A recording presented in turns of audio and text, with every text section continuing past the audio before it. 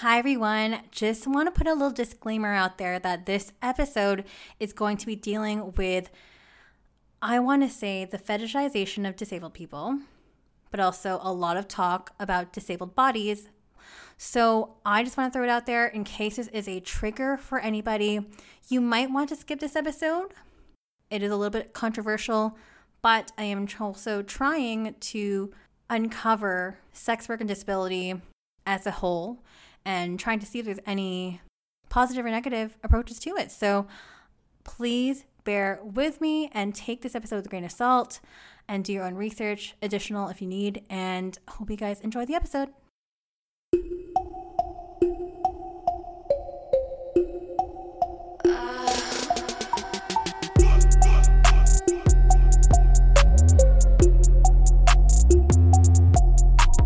Hey guys, welcome back to another episode of Strip by Sia, your podcast for strippers, sex workers, and all the fancy naked people in between.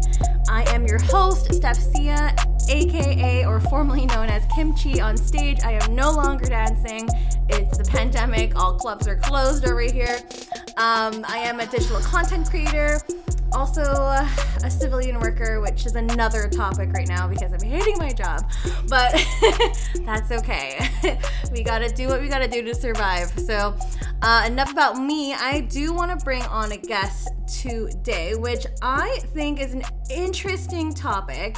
Really, honestly, a bit controversial, if I may say, that borders on the line of fetishization. I am bringing on Raphael Hot Rod, who is a sex worker based in Colorado. Is that right? That's right. Okay, perfect. And he's going to talk to us about sex work and disability. And we're going to go into some topics I honestly did not know existed in regards to the devotee community. We're going to talk about how you can navigate sex work with a disability and the stigmas that might come with that, the challenges that may come with that, and how Raphael is dealing with all of this. So, Raphael, I don't know much about you. I just know that we are in a Reddit forum and I PM'd you and I thought your profile sounded really interesting. So I just pretty much snuck into your DMs and was like, you need to be on my show. Yeah, pretty much. I was excited. Yay. So I think that I had posted something in that forum about pricing and just getting advice on like my pricing and stuff like that, and then you messaged me and I was like, oh, this sounds really cool. So I'm grateful that you have me on. Thank you. I am super grateful that you have taken the time to record with me.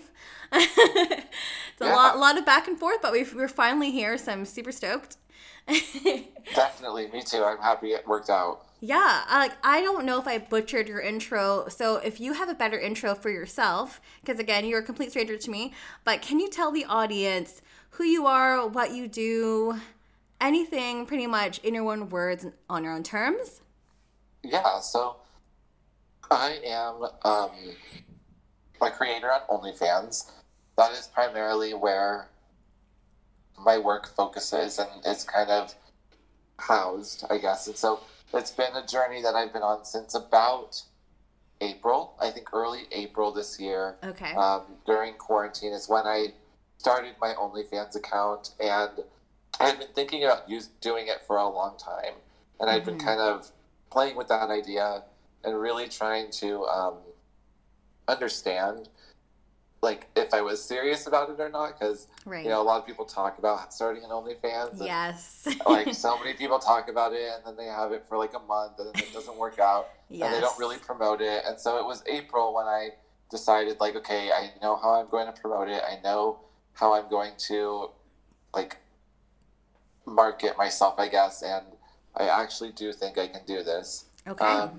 So that's when it started, and I do have, it is a side job right now. Right. So I do have other work, like I work 9 to 5, and I won't get into like what that is, but it's a very normal job. And so I also have kind of grown up doing a lot of advocacy within the disabled community. Yeah, so part of the reason I'm trying not to come forward yet with my real identity so much is just that I am also at this time writing a series of children's books. Oh, wait, what? And, I didn't know this part about you. So I'm writing a series of children's books based around disability and, how to engage with kids when they're young, and the stories are all about my life and everything. And, oh, wow. So I just am trying to keep these worlds separate, even though I don't believe it's bad to do, OnlyFans and be a children's book writer. I think right. you can have both careers, and as long as you're not pushing your OnlyFans on children. Oh, God, no. I think that you're okay, and I think a lot of people might take offense to it or find it wrong, but I honestly feel like being able to represent disability in a way that's like sexually empowering is actually important for those disabled kids in junior high and high school. So many people, as you're developing sexually in high school with a disability, you feel so different. It's a really hard time to be disabled as in high school, I think. Okay. And so I told some people, if I inspire someone to love their body more and then that's what I want, and I've experienced messages from people all over the world who are disabled, who are just coming out and saying I saw your content, I like it, and I'm just so grateful that you're showing people this side of sexuality, and I've been so nervous to show it, or I'm I'm insecure about it, and this just makes me feel really good. And so if, I never want to push these things on people under the age of 18, but if there's people out there that are struggling with their sexuality and they're young and they know that there is someone out there who's even a porn star, with a disability, then for me at that age, I would have been inspired. Yeah. Whether I was looking at that content or not, just knowing that person exists and that having a sex life isn't something that's out of the realm of possibility for me, that would have been instrumental when I was 16. Yeah, for sure. Because again, there's no representation there, or maybe there's very little. I honestly don't really know. Yeah. Right? So very little. Yeah. So I don't know. So that intro kind of got into a lot of things, but yeah. Yeah. So I started my OnlyFans and started promoting it, and it does primarily focus on fetish toward disabled people, which is people who have a fetish toward disabled people. They're called devotees. Right. And so I've learned a lot about that world. Before all of this, I guess I was in some ways judgmental of it. Okay. Maybe not before I started, but in the last few years, I've gotten more accepting of it. Okay, there's so many questions here. I have so many questions. Okay, I know. So where do you want to start? How do you want to start this? Yeah, okay, why don't we rewind a little bit, and if you can kindly let the audience know if you wanted to talk about your disability. So I know that you have spinal muscular atrophy. Yeah. Did you want to, maybe we could start there, just so people can kind of understand and kind of get to know you a little bit better, too, and how that would relate with sex work, because disability is a huge umbrella, and there's so many different kinds of it. So sure. why don't we talk about that, if you're comfortable speaking to that? I would love to. So I have spinal muscular atrophy, and I have the type 2 version. So as the numbers get bigger, the more severe the diagnosis is. So there's spinal muscular atrophy 1. Oh, I'm sorry, I messed up. As the numbers get bigger, the less severe they are. Oh my gosh. Spinal muscular atrophy type 1 definitely affects kids who are infants, and they are lifelong diseases. They are genetic. Wow. But when I was born, and in my early childhood, people with type 1 didn't live past the age of 2. Oh my gosh. And then there is type 2, which is what I have, and I'm kind of teetering in between type 2 and type 3. So the main reason that I'm labeled a 2 is because I never walked. Oh my gosh. But if I was able to walk even a little bit, I would have been a type 3. Type 3, so I'm a high functioning type 2. Okay. And there's not like a genetic test that you take that tells you if you're 1, 2, or 3. That's all really done by observation and assessment. So right. it's a little bit, there's a little gray area there. Okay. So I'm categorized as a high-functioning type 2, and then there's type 3. And type 3, a lot of times those people, they do walk until they're 6 or even older. Okay. So my disease, basically, my brain communicates to my nerves, okay, but my nerves don't communicate to my muscles.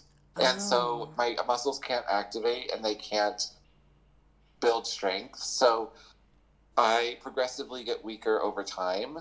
And if you're familiar with what ALS is, that is an adult version of my disease. And my disease is the pediatric version of ALS. I didn't know those two were related. Yeah, they're very, very similar. It's just that ALS comes when, you're 35 to 50. And then a lot of times people with that disease, they don't live much longer than 5 years. 5 years would be a long time. Oh, wow. But with the pediatric side of things, the progression is a lot slower. So when I was diagnosed, they did give me a life expectancy of 12. Oh, my gosh. But with all the different medical advances that are coming out and how good of care I've been there's not really a life expectancy anymore. Oh, okay. It's changing quite a bit. So I couldn't even tell you. I haven't been given one. I'm almost 30. Wow. And so that's really kind of an arbitrary number. Right. And it was a lot more relevant in the past. And now people with these diseases are just living so much longer to where I'm sure the life expectancy is probably shortened. Right. But we don't really have like a figure, I guess. Right. Okay. But the disease, it makes me weak all over. So it doesn't change my ability to feel my sensations there. Mm-hmm. It doesn't change anything cognitively. It's just that I can't use my body that well. Right. So my legs from the waist down are pretty useless. I can wiggle my toes, and that's about it. From the waist up, I can feed myself. I can type on the computer. Right. I can hold my phone, drive my wheelchair. Okay. But my abilities are pretty much from elbow to hand. And that's kind of where my ability is. So I have caregivers that help me with everything from household work to hygiene and helping me to the bathroom to showering me, putting me to bed, cooking. So they're around the clock then? I say like a living? Pretty much. As long as I'm in my wheelchair and I'm set up for the day, I can be alone. Mm-hmm. It's more that I would say there are some days where they are 24 hours, but then there are a lot of days where they're 22 or 23 hours or shorter. It just depends on kind of what my schedule is that day. But if I'm going to be doing anything like getting ready or something, yes, they would be here. And so if I'm alone, then I'm probably just working on my computer. Yeah, for sure. Wow. Oh my gosh, this is such a heavy disease. I haven't talked about any type of disease or disability on the show. Just a lot of mental disabilities. Yeah. So this is all new because this is all this is very physical.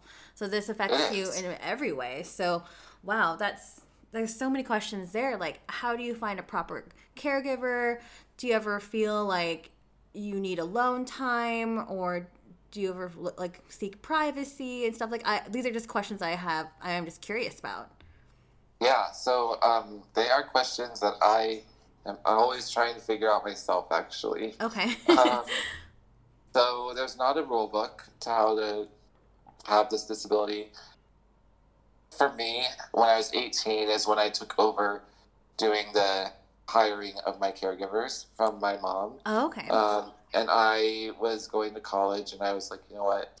I don't like the fact I was still living at home. Mm-hmm. And I was like, I don't like the fact that all my friends are going to parties and I'm not, because who wants to take their mom to a party in college? Right. And so then one of my caregivers at the time, she was like, Joe, I bet you a lot of people in college would want a job where they just take you to parties or work nights. And she's like, why don't you just start hiring for that? And so I did. Oh, cool. That's so true. Yeah. So my hiring process was very not routine and not conventional. So I would interview people and they'd be like, okay, I can teach you how to help me to the bathroom and how to shower me, but what I need to know is whether or not we get along. Yeah. Because I'm going to be taking you out with friends. Are you okay with being around drinking? Are you okay with being around this? And blah, blah, blah. And I was always very upfront, and it was like I just ended up finding groups of people and caregivers that were not conventional. They were there to do my care, but that was a small part of their job. Their job was also to just kind of assist me in doing whatever I wanted to do. Yeah. And so, I developed a really strong relationship with my caregivers throughout college, and it was really fun because, my caregivers were kind of a group of friends, and then they each had their own group of friends, and their friend groups would adopt me. That's awesome. And so it was really this nice community because I would hire people based on hey, my friend wants to come work for you. That's so cool. And so I ended up having this staff of people that was all on my college campus. We all had class together, or if we didn't have class together, I had classes with their friends, and then we would hang out on the weekends, and it was really great. That's awesome. That was that in college. Most of my hiring has been through, a few years ago it was Craigslist, just job postings there. Yeah. And then I started to use Indeed. Okay. And Indeed's worked out really well. It's a bit expensive, but it works out really well. Right, yeah, because you have to pay a fee for that to post and stuff. Yeah. Yeah, it's just, you have to pay for it, and, well, you don't have to pay for it, but you have to pay for it if you want better results. Yeah, exactly. And so my biggest challenge with finding caregivers is finding people that I connect with. So, like I said, I can teach someone the tasks of the job, but I can't teach them how to get along with me. Yeah. You have to have that connection. It is, and it's a really personal job, and you're around them a lot. So yeah, for sure. You want someone that you vibe with. I at least have it's a mixture between friendship and working. And so I, in my ads, I put on there, because I'm gay, I put on there that I need them to be, LGBT friendly. Right. And that's really all I put in the ad. But I do say the duties involve helping me with my daily tasks of living, as well as helping me engage in my community. So right. The job is really anything that needs to happen that day. It changes all the time. Yeah. If I'm hanging out and being lazy, then that's what the job is. If I'm busy and doing public speaking, then that's what the job is. If I'm going to work, then that's what we're doing. And so it's really, I look for people that I just get along with because they get to be put into so many different scenarios that I just need someone I get along with. So absolutely, I've been lucky to find that. You don't always find it, but when you do, it feels like you hit a gold mine. I bet. Yeah, and so it is an intimate role. It really is. And so you build relationships that I think are different than ones you would build with others who weren't, wiping your ass. But wiping someone's ass is a different type of bonding. And so, I do build good relationships with them, and we have to have a lot of trust between us, and it is interesting. It's not always easy, and I'm still learning, so. Yeah, of course. Everything is a work in progress, right? So, again, every day is a little bit different. But I think we have your caregiver, Tanner, listening here as well. Hi, Tanner. Hi. Hi. So great that you're helping him as well with this interview. So thanks for setting this all up. If you want to ask Tanner a question too, you can. Totally. Up to you. Might have to save it for the end. Yeah. Let's go back on topic here too. So I know you mentioned that you do a little bit of public speaking and some speaking engagements as well. Like I know that I watched one of your TED Talks as well, which I found really interesting. Can you quickly speak a little about that and when you decided to, I guess, open up and just embrace your disability? Yeah, so I have done public speaking for a long time, since I was very young. And it really started at this point where my mom and I would go to fundraisers, or we would, go to these events and they would ask us to talk. And my mom and I would get up there together, and my family's always been really comfortable in those types of settings. Mm-hmm. And I would say that my family's pretty charismatic. We would get up there and we would talk, but my mom would always start to cry. Oh. And it was so embarrassing. Oh, so no. I eventually, at the age of 9, was like, all right, I think I'm just going to do this by myself. At 9?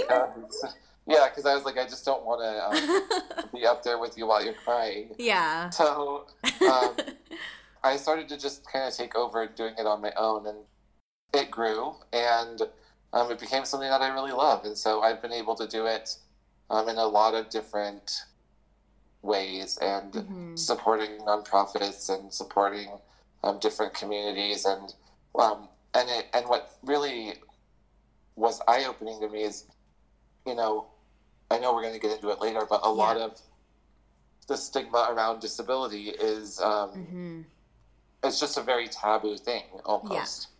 Yeah. And there was one talk I did for Planned Parenthood that was all about access to reproductive health care for disabled people, talking about sexuality and disability. And after doing it, I left that and I was like, oh my goodness, that was the most comfortable I've ever felt in a talk. Wow. And it's because I was able to talk like I normally would, Right. I was able to talk about what it's like to hook up with someone off Grindr, what it's like to go to your doctor and ask for an STD test. Does your doctor believe that if you're disabled? And it was just there weren't the guidelines that I normally was presented with when I'm talking for nonprofit work. And I was really up there and just able to say what I wanted to say. And I felt like it was my best talk. So yay, that's awesome. That's when I really started to think about, okay, if that felt so comfortable to me, then I need to listen to that, Yeah, and follow your gut. Yeah. Follow that feeling for sure. Wow. Definitely. Well, hopefully you're feeling comfortable on this podcast. I definitely am. Yeah. Okay, good. Because we're going to get into some more topics as well. So obviously there's a huge stigma with disability. And where do you think that comes from? Because I remember, I don't know if you watch Law & Order SVU, but sometimes, yeah. Oh my gosh, I used to be a big fan. I mean, I still am, but I remember seeing this episode where they had a disabled girl on the show, and I can't remember what disease or what kind of disability it was, but it was one that I feel like it might have been autism or something. Yeah. But she had a secret boyfriend and she was being sexual with him, and her parents were just in denial, why would she ever do that? And they were just trying to, I guess, quote unquote, protect her and stuff too, by preserving her innocence and preserving her childlike features. And I thought that was really disturbing. Do you feel anything in relation to that, people always wanting to protect you because of your disability? So this might be a good, question for Tanner as well, maybe. Yeah, but, Tanner, you can respond too. I would say for me, so I think that comes a little bit just from my family dynamic. Okay. So my family is a very, both of my parents are in the medical profession. Okay. And so sex was never, I don't want to say it wasn't a bad topic. It was more of a logistical topic, Okay. My mom definitely has more my mom and dad, they are pretty, I think, I don't know if conservative is the right word when it comes to sex, but they're not like, oh, it's the worst thing in the world. And they're also like, I don't want to hear the details of your sex life, you know? So they're kind of like, they're okay with it. They know that their kids have sex. They aren't uncomfortable if we mention it or whatever. Okay. But if we were to get into the nitty-gritty details of our sex life, my mom would be like, you need to shut up. I don't want to hear that.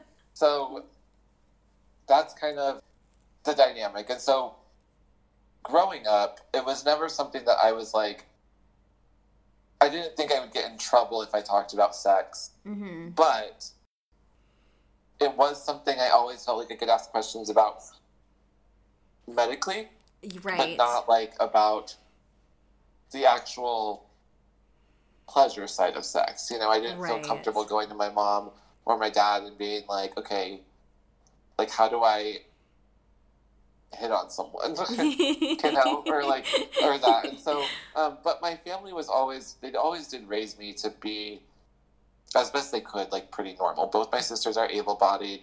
They're both pretty, like, they're both beautiful. Yeah. And so I was never out there, like, needing to be protected.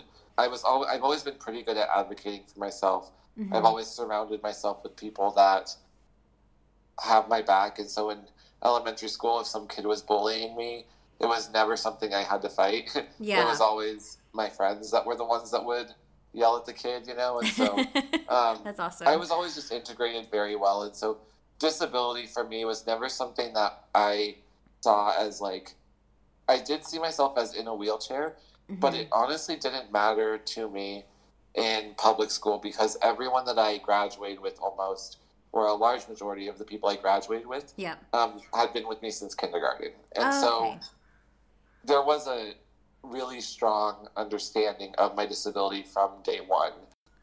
And so it wasn't until I went to college that I was like, okay, people here don't know how to interact with me as much as people used to in the community that I was used to. So I don't feel like people tried to protect me. So I told you that my caregivers and I have really strong relationships. They are friends. Mm-hmm. And I think that within the disabled community or the gay community, online hookups are really normal. Yeah, yes. They're very, very normal. And within the straight community, they're like normal-ish. I don't know. I don't even know how to describe it. But when you tell a straight person, like, oh yeah, I had some dude come over, I don't know his name or anything, and he blew me, and then he left. People are just like, what? Like, right? Okay, yeah, I get that. You know, they're just like, okay, that's a bit insane, you know. And so in college, I really wanted to have those hookup experiences, and so when I started to, I think my caregivers were kind of on the edge, like, is a serial killer being invited over? You know, what do we do? Like, I think for my caregivers, they were always wondering, you know, how do we allow him to have the freedom to invite someone over or the autonomy to do that in the privacy, and also how do we make sure that this person isn't a serial killer? Right. And so there were some times where I would have someone over, and I remember one time in particular, I was having fun with a guy, and my phone kept going off, and it was one of my caregivers. Okay. And I didn't really think about it, and I didn't really answer it. Oh my God. Because I was busy. And then like an hour later, I answered it, and I was like, what? Like, what's up? And she was like, we thought you were dead, and Travis is on his way over to check on you. Oh my God. Okay. And she's like, no. and this other guy's on his way over to check on you. Oh my God. And then I was like, I'm fine. I'm alive. I was just having sex. So they did look out for me, but I was never told not to do it, I guess. I guess there's just a little bit like of a level of concern there, which I understand. But again, like as you said, it's just like when you're hooking up, like when I used to hook up on Tinder and stuff way back in the day. I mean, they're all strangers. That's like, true. How is that different? It's true, and you just don't know, and so yeah, it was never like protecting me as in I shouldn't do it, or people shouldn't, view me sexually. Yeah. It was always just like, if I was going to do it, how do we make sure that it's safe? Absolutely. And okay, I guess we'll try to transition over into sex work, because that's another topic too, and I feel like there are a few different layers there. So did you want to, did you want to go, because you already explained a little bit on how you got into sex work, and that was something that you were thinking about doing, but you finally took the plunge in April. Yep. And that's mainly online sex work via OnlyFans? Yep, I haven't done anything in person. Okay, gotcha. Okay, yeah, if you want to speak a little bit about your work there, I guess shooting content, any challenges around that? Yeah, sure. So for years, I've been in disability groups on Facebook. Mm-hmm. And prior to that, I knew nothing about the world of disability fetish. Right. And so I would see messages that people would post like, oh man, I had a devotee contact me on Instagram, and they were a lot of times really angry. Angry. And I was like, what is this devotee? Like, what the hell is this? Yeah. And so someone was finally, they're people that fetishize disability, and they are turned on by my wheelchair or my, prosthetic leg or whatever. Mm-hmm.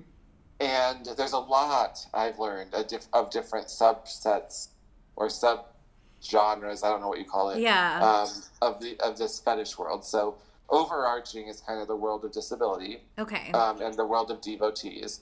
Right. But amputees have a major portion of that. Really? People who are paraplegic or quadriplegic. Okay. People who break their arms and need casts. So that's called the caster community. What? Okay. Yeah, so there's a whole fetish out there of individuals who are turned on by people in casts. Like, you broke your arm and you're in a cast, right. And that is what gets them off. So interesting. You can go to Instagram and you can type in caster, and you'll see a bunch of accounts pop up, like really, Bob Caster or something like that. And that means that person is turned on by casts. And so they're on Instagram just looking at photos of people in casts. Or the same thing, you could find someone named Bob Wheels, and a lot of times that's someone who's turned on by wheelchairs. I had no idea that this existed. Yeah. This is wild. I've learned a lot. I've just learned a lot. So after hearing that there was a devotee community, I started to ask people, like, what is that about? Yeah. And it was always presented to me in, like, this toxic, wrong, like, creepy way, similar to, like, a pedophile. I was just going to bring that up. I was literally about to say that. That's how it was being talked about. Okay. And for me, I was thinking to myself, like, yes, I think it's not something that I am not turned on by someone's wheelchair. Yeah. I am not turned on by someone's crutch or their cast. I'm turned on by a person. And at the same time, it's reasonable. We're okay with men saying, oh, I want to find a girl with big boobs. Mm-hmm. And they're going to fetishize their boobs. Right. Or someone who's into, like, larger people, and they're chasers, and they're interested in them because they are larger. Like, all of those things, while they're kind of different, they're all a lot more accepted. They are, yeah. And I was just thinking in my head, like, why can someone fetishize someone's weight, but not my wheelchair? Yeah, it's such an interesting comparison, I feel. And going back to what you mentioned earlier with the comparison with pedophilia, I think there is a comparison there, because it almost seems predatory. Like it does. Yeah, like you're preying on those who can't help themselves, is how I guess most people would kind of view that. So, and I think that comes from the misconception that disabled people can't help themselves. Right. And the fact is that there are people with Down syndrome who can legally consent to sex, I'm pretty sure. Mm-hmm. And there are, the same rules of consent apply to disabled people as they do other people. So right. if you are cognitively able to consent and you are of consenting age, there's no reason you shouldn't be allowed to have consensual sex. This makes sense. Absolutely. The gray area I'm not familiar with is when there is a cognitive disability that doesn't allow someone to know the consequences of choices that they're making. Right. I'm not an expert on that type of disability and sex, Yeah. But at the same time, there is a lot of stigma around educating those individuals on sex, mm-hmm. which is tough because if you're not educated on sex, whether you can consent or not, you don't know when someone is being predatory towards you. Right. And so there is a lot of controversy towards not educating people on, what is okay and what's not okay, and if something doesn't feel safe or if something feels wrong. Even people who can't consent need to know that it's okay to say something doesn't feel right or something feels wrong. Mm-hmm. And at the very, very minimum, they need to know what sex is so that they can understand when someone is touching them inappropriately. Yeah. Because if you didn't know that was sexual, you wouldn't know it was something that wasn't supposed to happen. Right. You know? Yeah, no, that makes sense. So there's a lot of different layers of that. But for me, and for people with my disability, mm-hmm. cognitively, we're fine. Okay. And so I was just thinking, I don't really care, I guess, if people fetishize my disability because I fetishize big biceps and nice dicks. Yeah. And, tattoos or whatever else, And yeah. so I'm not, I don't necessarily have a fetish, but I don't judge people who do. Right. And so then later on, as I did more with my public speaking, I did start to get messages from individuals who were just kind of messaging me out of the blue, being like, hey, you're so sexy or whatever. And I was like, okay, this is just interesting and different. Yeah. And then they started to say things like, I would love to give you a shower, or I would love to be your caregiver for a day.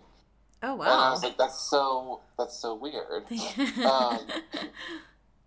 And I learned that the fetish comes from, or a lot of times the fetish comes from wanting that intimate connection with someone. Right. So we talked about how caregiving is a really intimate relationship. Yes. And so I've learned that a lot of times people are fetishizing the closeness, I guess, of a caregiver and a client. And I see. So it's more about the bond, it's more about the relationship, it's more about the intimacy than it is the actual act of showering someone. I get it. Okay, this makes sense to me. Yeah. This makes a lot of sense. It does make a lot of sense. And, yeah.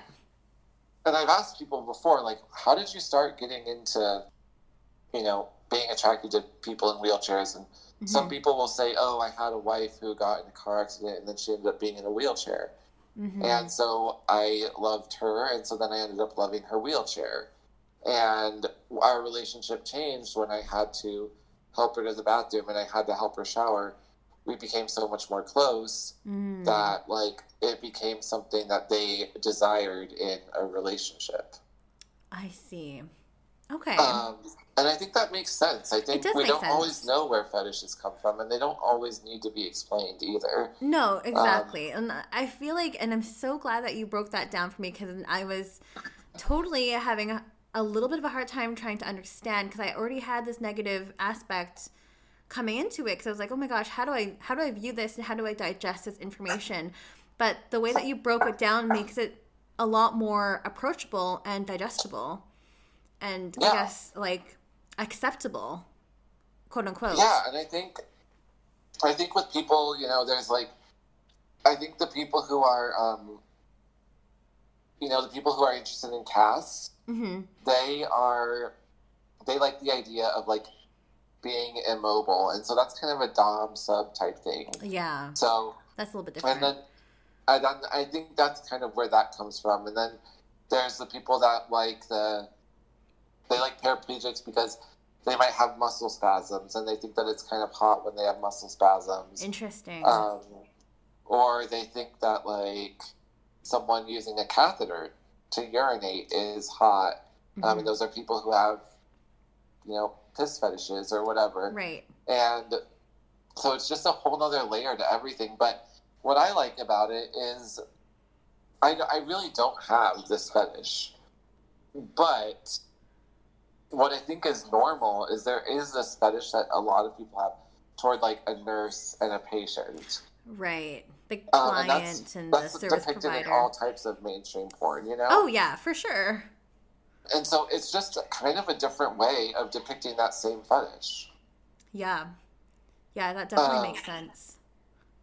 Yeah, so I don't know. Over the years, I've been contacted by a few of these guys, Mm-hmm. and it just kind of dawned on me, like, oh, this is becoming a theme. And I've been active on Grindr and on Scruff. Yeah. And dating apps.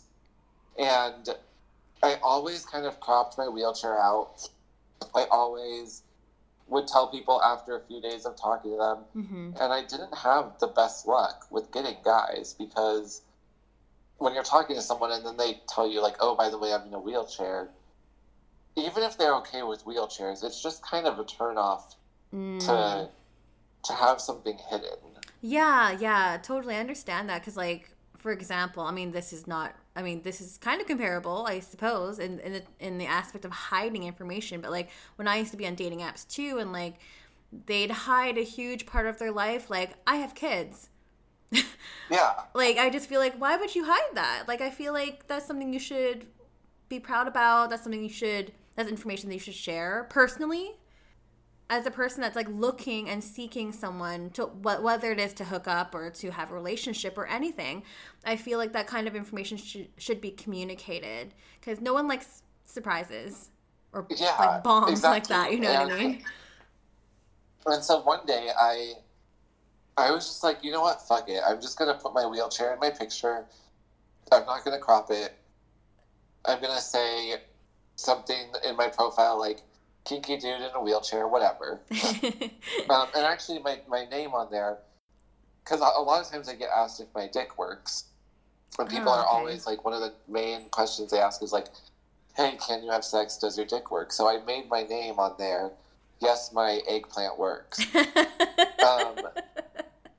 my wheelchair was on there, and I got a lot of responses. Really? And I was very surprised by the responses I was getting, because they were a lot of times individuals who would say something like the confidence to do that was just what turned them on. For sure. And they've never thought about themselves with someone in a wheelchair. Mm-hmm. But seeing my profile sparked something in them to message me, because they were like, whoa, this person's being really confident about his wheelchair. He's really throwing it out there. Yeah. And I ended up having a lot more sex. I ended up getting a lot more action from doing it that way than cropping it out, which is what was so baffling to me. That's awesome. And so I was like, wow, this is really the way to go. Being as authentic as possible is what's helping me here. Absolutely. And then that helped me get a lot of confidence. And I just had a lot of people message me and say, I've always thought about being with someone in a wheelchair, but I've never actually gone forward with it because I've never seen someone they've never really had the opportunity. Mm-hmm. Right. And so it was just like, oh, there's more to this story than I thought. So then the idea, I just was on TikTok and whatever, and I was like, wow, everyone is starting an OnlyFans. Yeah. And it's the new hot thing to do. But everyone who's doing it is that you see normally, they're your normal hot people. Mm. And I was like, but even if I were to get 50 people paying $10 a month. Mm-hmm. That's $500, you know? Yeah. And so I was just kind of thinking, I want to do this, and I'm not going to try to be leaving my job. I'm not going to try to make so much money that I don't need to don't need to subsidize with other income. Like, I just want to see what happens if I do it. And I want to test this theory that people would buy videos of me getting showered or me doing my daily routine or whatever, you know? Interesting. And it worked. Yeah, and so it is now November, and I have thankfully paid my rent a few times from it. That's excellent. Good job. And I'm pretty proud of myself just because I've made it to the top 8%, which I know is not like the best, but to be, you know, a disabled creator in the top 8%. That's incredible. I feel pretty great about that. Yeah. And so it's been an interesting, wild ride. I don't know what else to say other than it's been quite the experience. Yeah, for sure. Like, what drew you into sex work? Because I know that you wanted to do this for a while, but you had hesitations. Was it because you're in a wheelchair? It's because you have disability that you thought maybe people won't want this? Or maybe it was the idea that, yes, people would be interested in buying content. Well, so what drew me to sex work in general was I started to hire escorts a long time ago. Oh, okay. Like 6 years ago or something. And it was because I wasn't having a lot of luck on Grindr. I guess I was having a lot of luck, but they weren't people that I really wanted to hook up with. Okay. I felt like I was making a lot of concessions in, you're not someone I find attractive, but I really do want to get off, so sure, come over. And I started to feel really kind of just gross about that. Wow, I'm disabled, I can't get anyone hot. And it was this really dark time.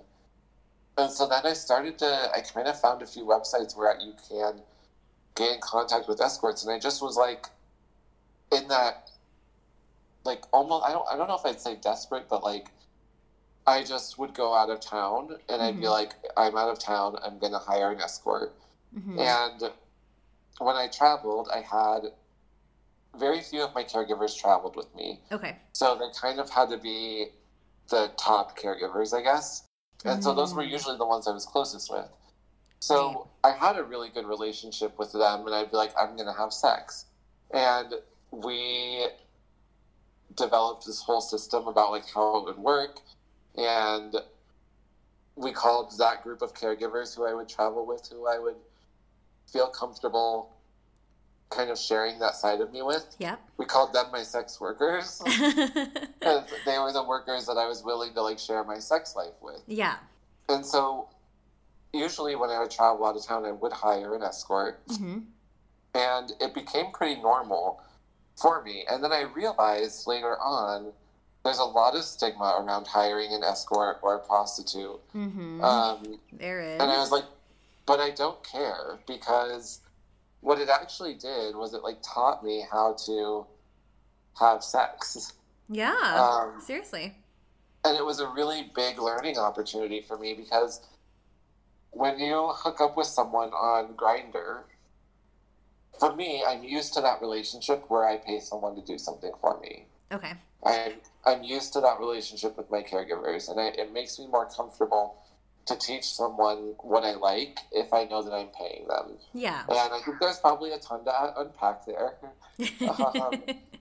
But I ended up coming to terms with the fact that I feel comfortable paying someone to have sex with me, because then I get to tell them without fear that they'll be annoyed, what I need and what I like and what I want. Yeah. Because it's more of a service. And so I was I don't want to only have sex with prostitutes or escorts, but it was they were always a test run for me. So okay, interesting. if I did something with an escort or a prostitute, then I would know how to do it with somebody else who wasn't.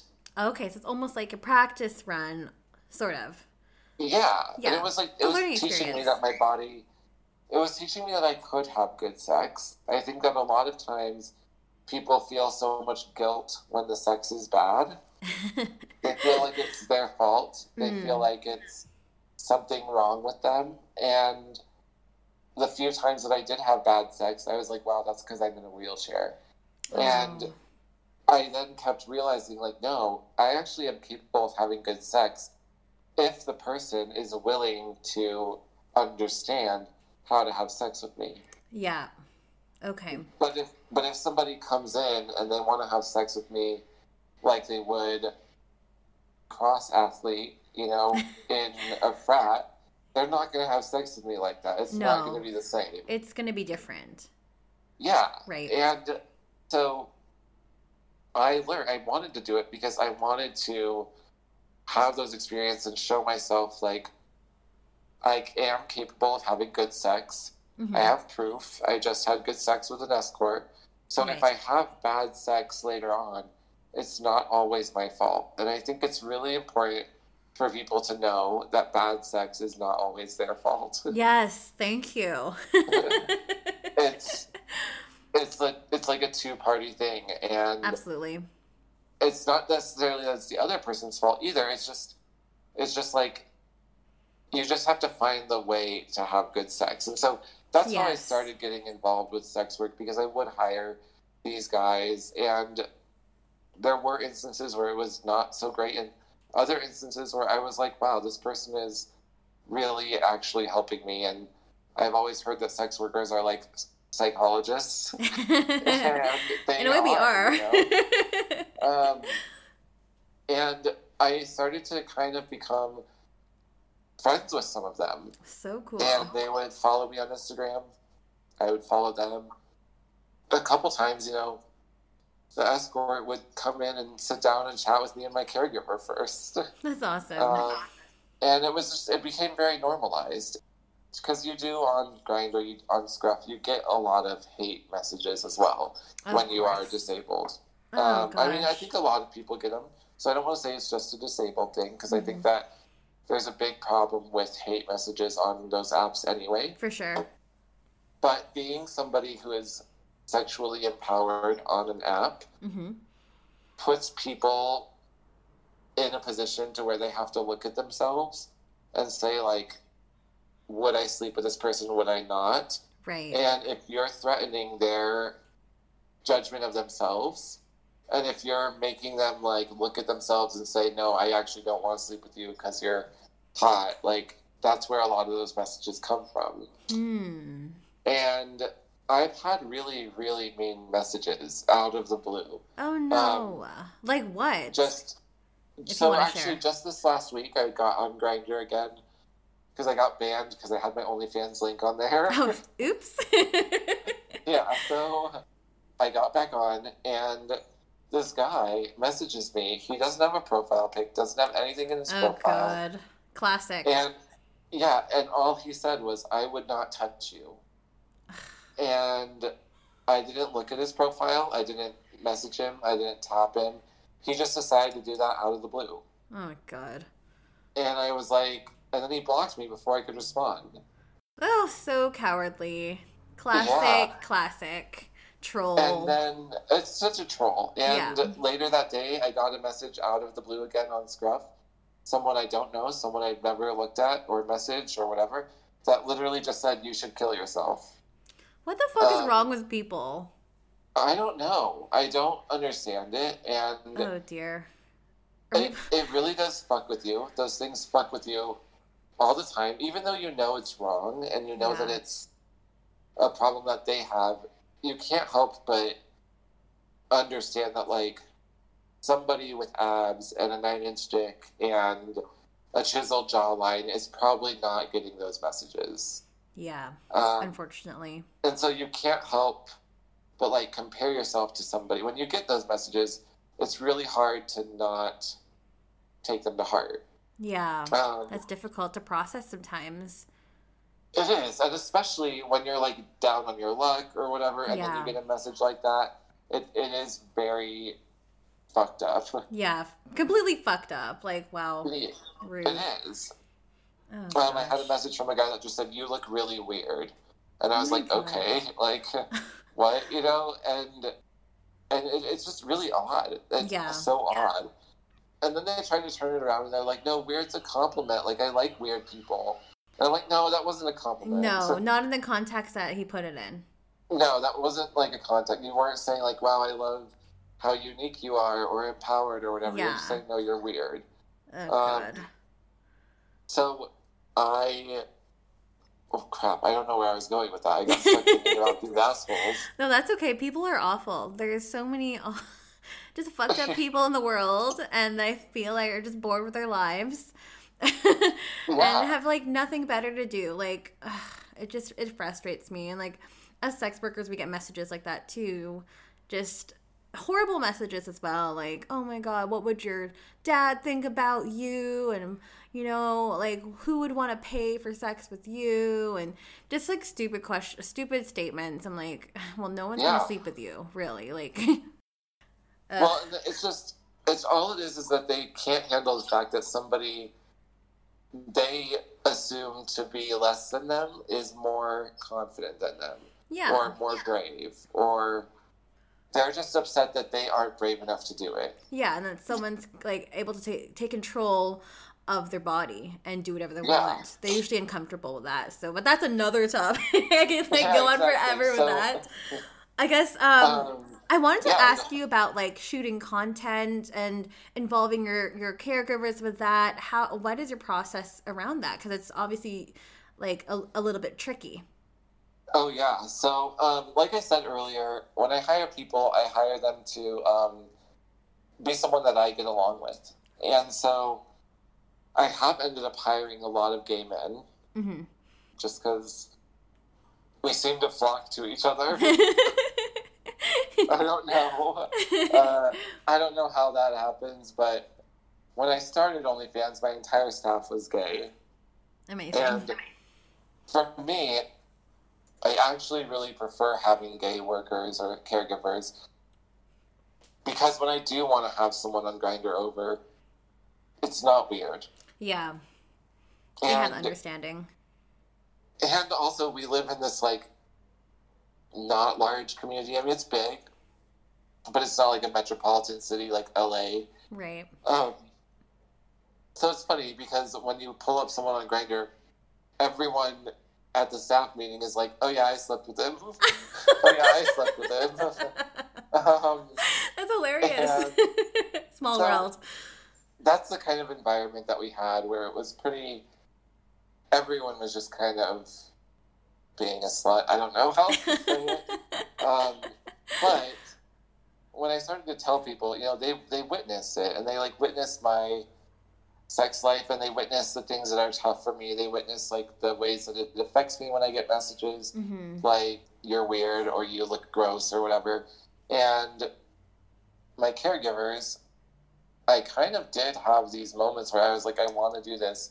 What do you all think? And everybody was in support of it. And we thought about it, and we were like, you know what? Out of everybody, I'm pretty safe. Because I always have someone with me who is always sober, always looking out for me. And so if I'm going to do stuff like this, I have what I need to do it. Yeah, and you're in good hands. Yeah, and so it was quarantine when we did it. We were all here. And so I think because it was quarantine, that gave us an opportunity to do it. And it just kind of started out as like solo stuff. Like I would, it was very, very amateur. No ring light, no anything like that. Got to start from somewhere. Yeah, and it was just creating the profile and starting to post some things. And in particular, I have one caregiver who, he is, I would say he's dabbled in sex work himself. He's one of my best caregivers, and he was a big part of it. He was very supportive because him and I share the same view that sex work is work. Yes. It's valid work. Absolutely. It's not just for sluts. It's not just for people who are homeless. It can be an art, it can be a craft, it can be it could be whatever you want it to be. Yeah, for sure. Yeah. And so having a full gay staff helped me feel like less of a dirty whore when I would have my Grindr hookups, because when you have straight guys over and you're like, oh, I'm gonna have this dude off Grindr come over, they think it's kind of weird, and then you absorb that judgment, you know. Yeah. But with my gay caregivers, everyone was like, all right, cool, we'll wait outside or whatever. And so it was really kind of a team effort between me and him. Okay. And he was like, I'll film a lot of it, you know, and we can come up with ideas and whatever. And so when I film content, I need someone to pull out my toys. I need someone to grab my lube, grab my, or undress me, or put me in bed, or whatever, or place the toy on me, or in me, or XYZ, set up the camera, do all of these things. And I think there is some gray area with, like, what is taboo and what's not. Right. At the same time, I feel like it's important work to do. It has helped a lot of people, and I think we all understand that there is some gray area, but if you're in open communication and you are actively talking about it, I think it's better. For sure. That always makes everything better. Like, again, like just outlining your boundaries, outlining your expectations. Any kind of communication helps, really. Yeah, and you know, I do give him a portion of what I make because he does most of the filming, most of, you know, like the back end stuff. I don't feel like it's a part of his caregiving job to do this. That's awesome that you do that, by the way. I give him a portion, which is, I think, fair. You know, there have been other people who have taken a photo here or there, but he has been pivotal in me being able to do this, and so he does get a portion, and it is something I want to do because this wasn't in his job description. Yeah, and it might not have been possible without him to help you. That's awesome. That's admirable of you. You know, I don't think that it's not like he gets a ton of money. It's not like either of us are making a ton of money on this yet. But I just wanted it to be enough to where it was like, okay, you're not doing this for free. Yeah. Like, you're doing this because, one, there's a message behind it, and two, you're also getting something, even if it's small or whatever. That's awesome. So we've done it, and the first month I did it was my highest ranking month, or my highest grossing month. Yay. Yeah, and I think that it's just a small community of disabled sex workers, and so having someone new on the scene is good, you know? It's definitely beneficial. Absolutely, and so I think that what people enjoy is they do come up with stories in their head, like, they all think that I'm having sex with every single one of my caregivers. That'd be good. That'd be a good porno. But, like, they have this fetish of my caregiver, so even if I do film with somebody who's not even a caregiver, sometimes I will post it on my OnlyFans and say, oh, look at my caregiver fucking me, because that's a part of the fetish. They want to see that. It's a part of the fantasy. Even if it's not real. Yeah, for sure. It's all role play. So it's the role play, and I've learned that, and I've had to learn that, and, like, it's been weird, but I love it. That is such a cool story. Oh my gosh, I'm just so inspired by you right now, and that's why I'm just, like, letting you talk, because I'm like, wow, this is all new to me. So, and I'm sure it's probably new for my audience as well. So thank you again for being so raw and so vulnerable and just open and being able to just talk about this freely. Yeah. We need more discussions like this in everyday dialogue. We do.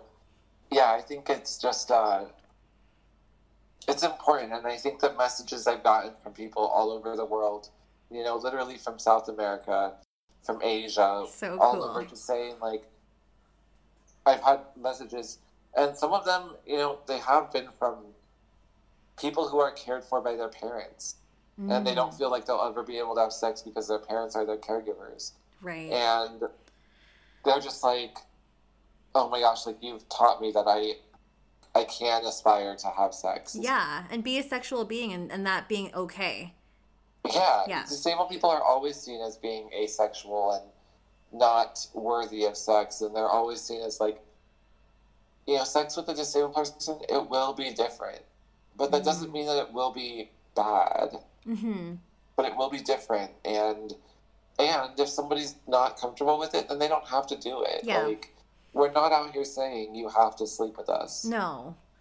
We're saying if you want to try something fun and exciting, here I am. Do it.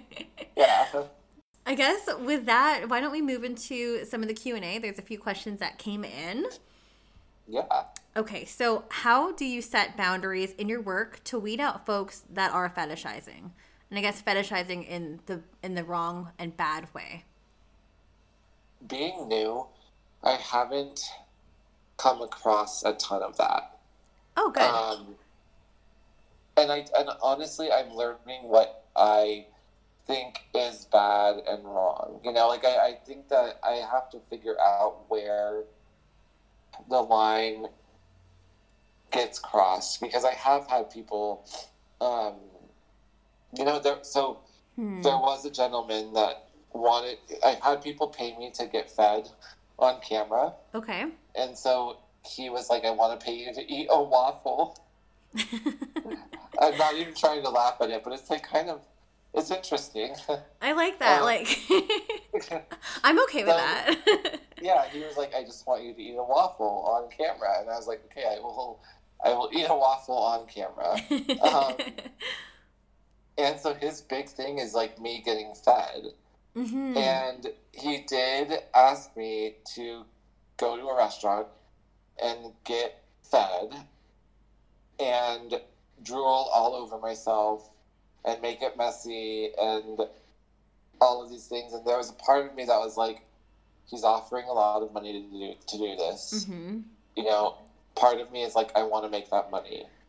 Right. The other part of me is like, I don't think I want to be doing that. Yeah, and being portrayed in that way, I feel like there are disabilities that happens. And that's a rule that I can see you being uncomfortable with and not wanting to do that. Yeah.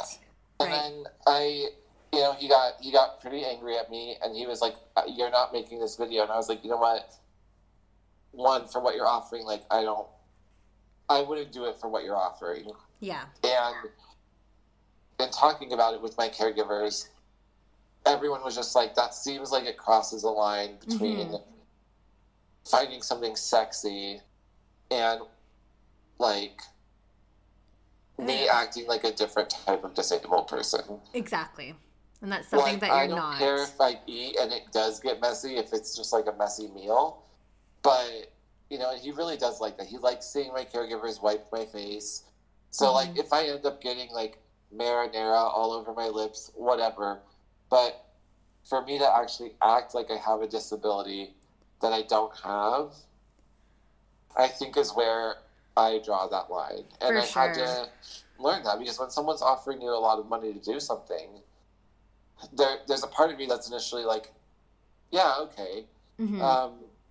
But eventually I don't think I would be comfortable doing that. For sure. And I had to tell him, like, I'm sorry, but whatever you're able to offer is not enough for me to be doing that. And, like, I don't ever,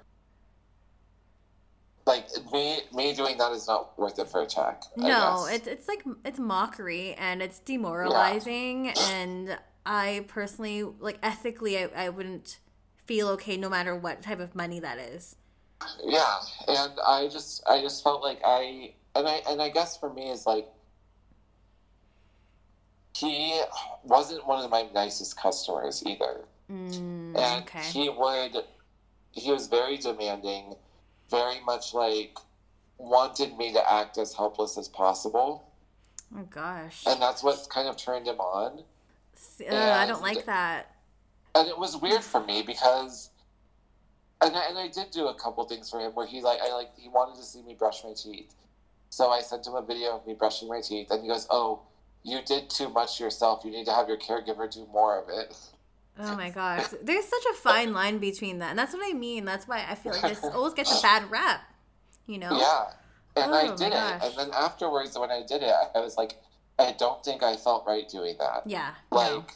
And so I have done those videos where I'm like, I don't feel good about what I just did, and I need to really figure out if I'm, like... comfortable doing this? Yeah, and so I think I have probably... I mean, I know, like, when I started, I felt like I was wanting to just get...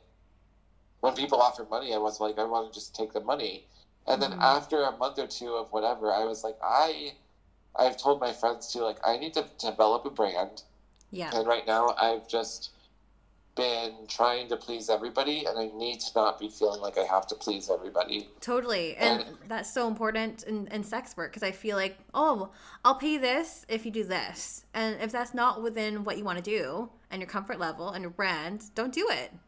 Yeah. And it's hard because it's money, and you're like, I got to pay rent. I got to, you know, and the struggle's at real. the same time, at the same time, you have to think, like, if I give him this video, am I going to be proud of it later? Yeah. And I've done videos I'm not proud of. Yeah. And I don't want to keep doing those. Wow. That's heavy stuff. Yeah. It is hard. And thank you for sharing that. So, yeah, you just have to... Finding the boundaries is not something you can just say, like, these are my boundaries. They take a while to learn sometimes. Yeah, and to process, too. Has anyone taken their attraction to disability to an uncomfortable level? I guess you kind of mentioned that last one. I haven't felt really like I've received any type of attraction or any type of messages that are like violent toward disability or whatever. Like in a. So I guess one thing that people like about my disability is during sex, I can't move a lot, you know? Mm-hmm. And personally, I do enjoy that, like, dom, sub role play. Mm-hmm.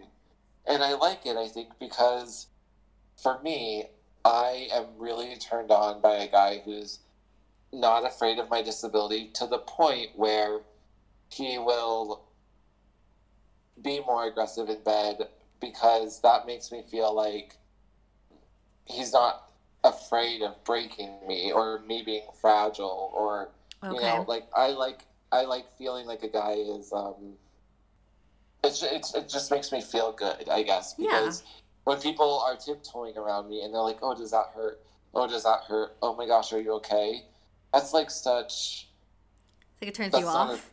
That's like it's not a fun thing. No. So when there's a guy that like is confident enough or brave enough to flip me over or roll me over or lift me up or whatever it is, like that's a huge turn on for me. And so I have had guys who are like, oh, I am turned on by the fact that like I can move you and put you where I want and blah blah blah.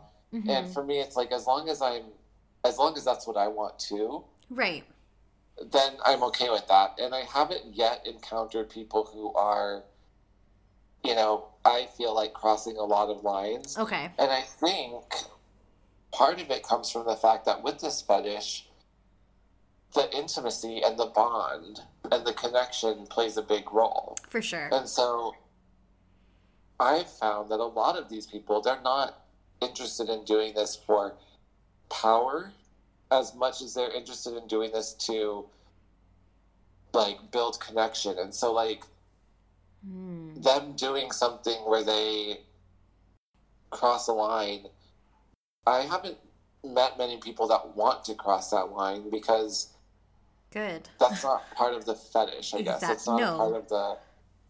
And some people will. I'm sure that there are people out there. Right. I haven't, in the 6 months I've done it, I haven't encountered a lot of that. Okay. That's good to know. It's good to hear. Yeah. And I guess the last question here is, Do you think that this is normal? And I guess what this person might be referring to is the devotee community in terms of the fetishization of disability.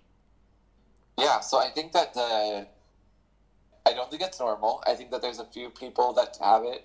And so I think by definition, it's not widespread. It's not mainstream. So right. Therefore, it's not normal. Okay. But I think that the concept behind it, between having a deep connection or wanting to be someone that a person depends on, or I think in a lot of ways it's healing for a lot of people. Mm-hmm. You know, they're trying to, their wife died of cancer and they were their primary caregiver, and they're trying to replicate sometimes the emotions that they felt. Like, okay, yeah. Who am I to tell someone that that's wrong, you know? Yeah. So no, I don't think it's normal. I don't think it's bad. Personally, I don't have that fetish. Yeah.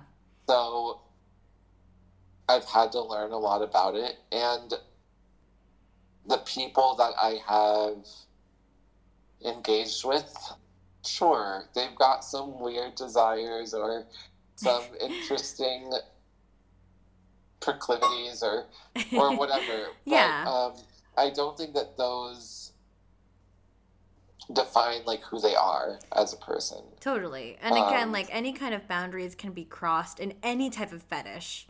Yeah. Which makes it bad. So, but the way that you've broken it down for us, I think I can understand and I can relate to that. Yeah, and the truth is, half of my fans are able-bodied and they're devotees, and half of them are people with disabilities who are just excited that like they are seeing someone like them for sure do these things. Yeah. And so it's not just devotees that I'm working with. I'm working with people who have other disabilities, and I'm working with people who never thought that they would be interested in someone with a wheelchair, but they saw me post something and they're like, wow, I want to check that out. And so I think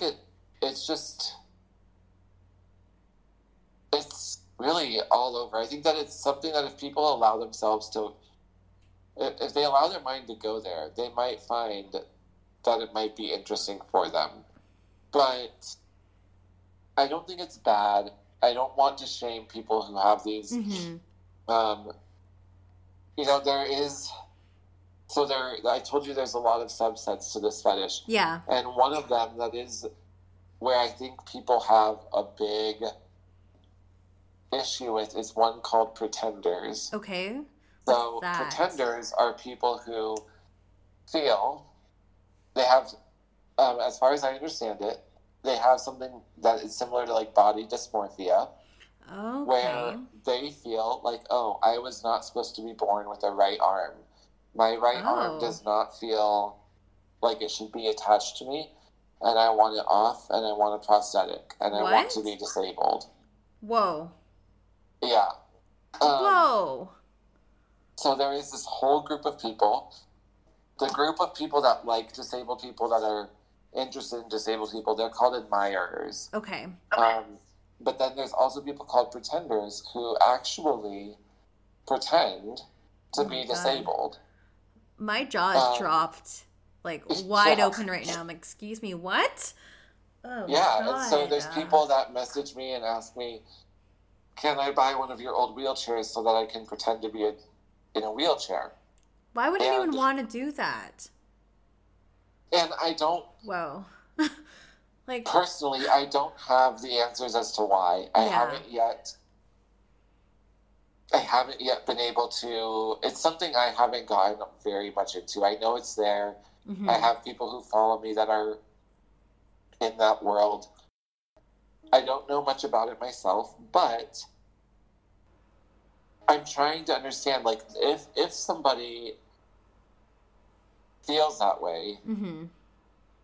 I'm not a psychologist, I'm not a psychiatrist. I don't have the authority to tell them that's bad or wrong. Yeah. Because I don't know the kind of trauma they've had in their life. I don't know why they think that, and I don't know why they feel that way, but for them, that's their reality. Yeah. And, interesting. And so I try really hard not to judge. However, it's a little tough not to. Yeah. And I don't have a lot of answers when it comes to that community. No. Like, I when people come to me with it, I'm like, I don't know. Yeah. I don't know how to respond. I don't want to shame them. No. I don't know where I fall with that one. And that's okay. That's one that I'm really, really, really navigating. And I think for me, you know, we see a lot of individuals who are, you know, take a trans person, for instance. Mm-hmm. If I was born a cis man and was assigned a male gender at birth, mm-hmm. but then later I started to identify with being a woman mm-hmm. and wanted to transition, I would feel like my dick wasn't a part of my body. Yeah. And it shouldn't be there. I get that. And I would feel like, okay, I don't want this thing here, and it feels wrong. It feels like it wasn't meant to be there. All sorts of these things. And so because I support the trans community and I support that decision, for me, I feel like, what's the difference with someone feeling like their dick doesn't belong to someone feeling like their hand or their arm doesn't belong? Mm-hmm. And I have no answers there. I don't know. Yeah, it's just a question of identity at that point, yeah. right? It's what boils down to. For me, it's just like, it's not for me to tell you that that's wrong, because I do feel like if you don't feel like your dick is there or your boobs shouldn't be there, then let's fix that for you. Right. And that's okay. And that's not something, that's not wrong. But who's to say it's wrong with an arm or a leg? Yeah. I understand your argument. That's, again, there's so many eye-opening conversations and discussions that we've had in this episode, and I'm going to have to do a lot of Googling after this and a lot of research, because it's fascinating. It really is. So, but before I let you go, where can we find you? So I'm on Twitter at Raphael Hot Rod, RafaelHotrod.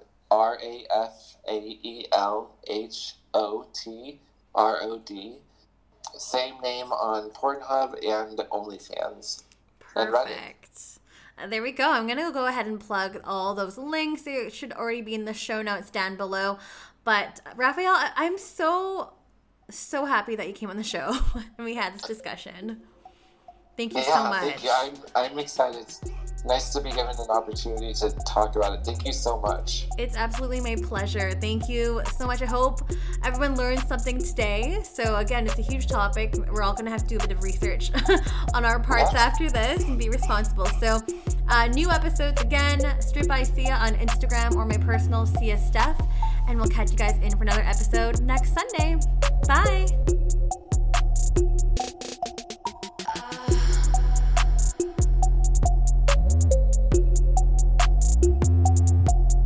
You're listening to Strip by Sia, hosted, produced, and edited by Steph Sia, artwork by Maria Bellandarama, music by Ted D, and photography by Ian Daburn.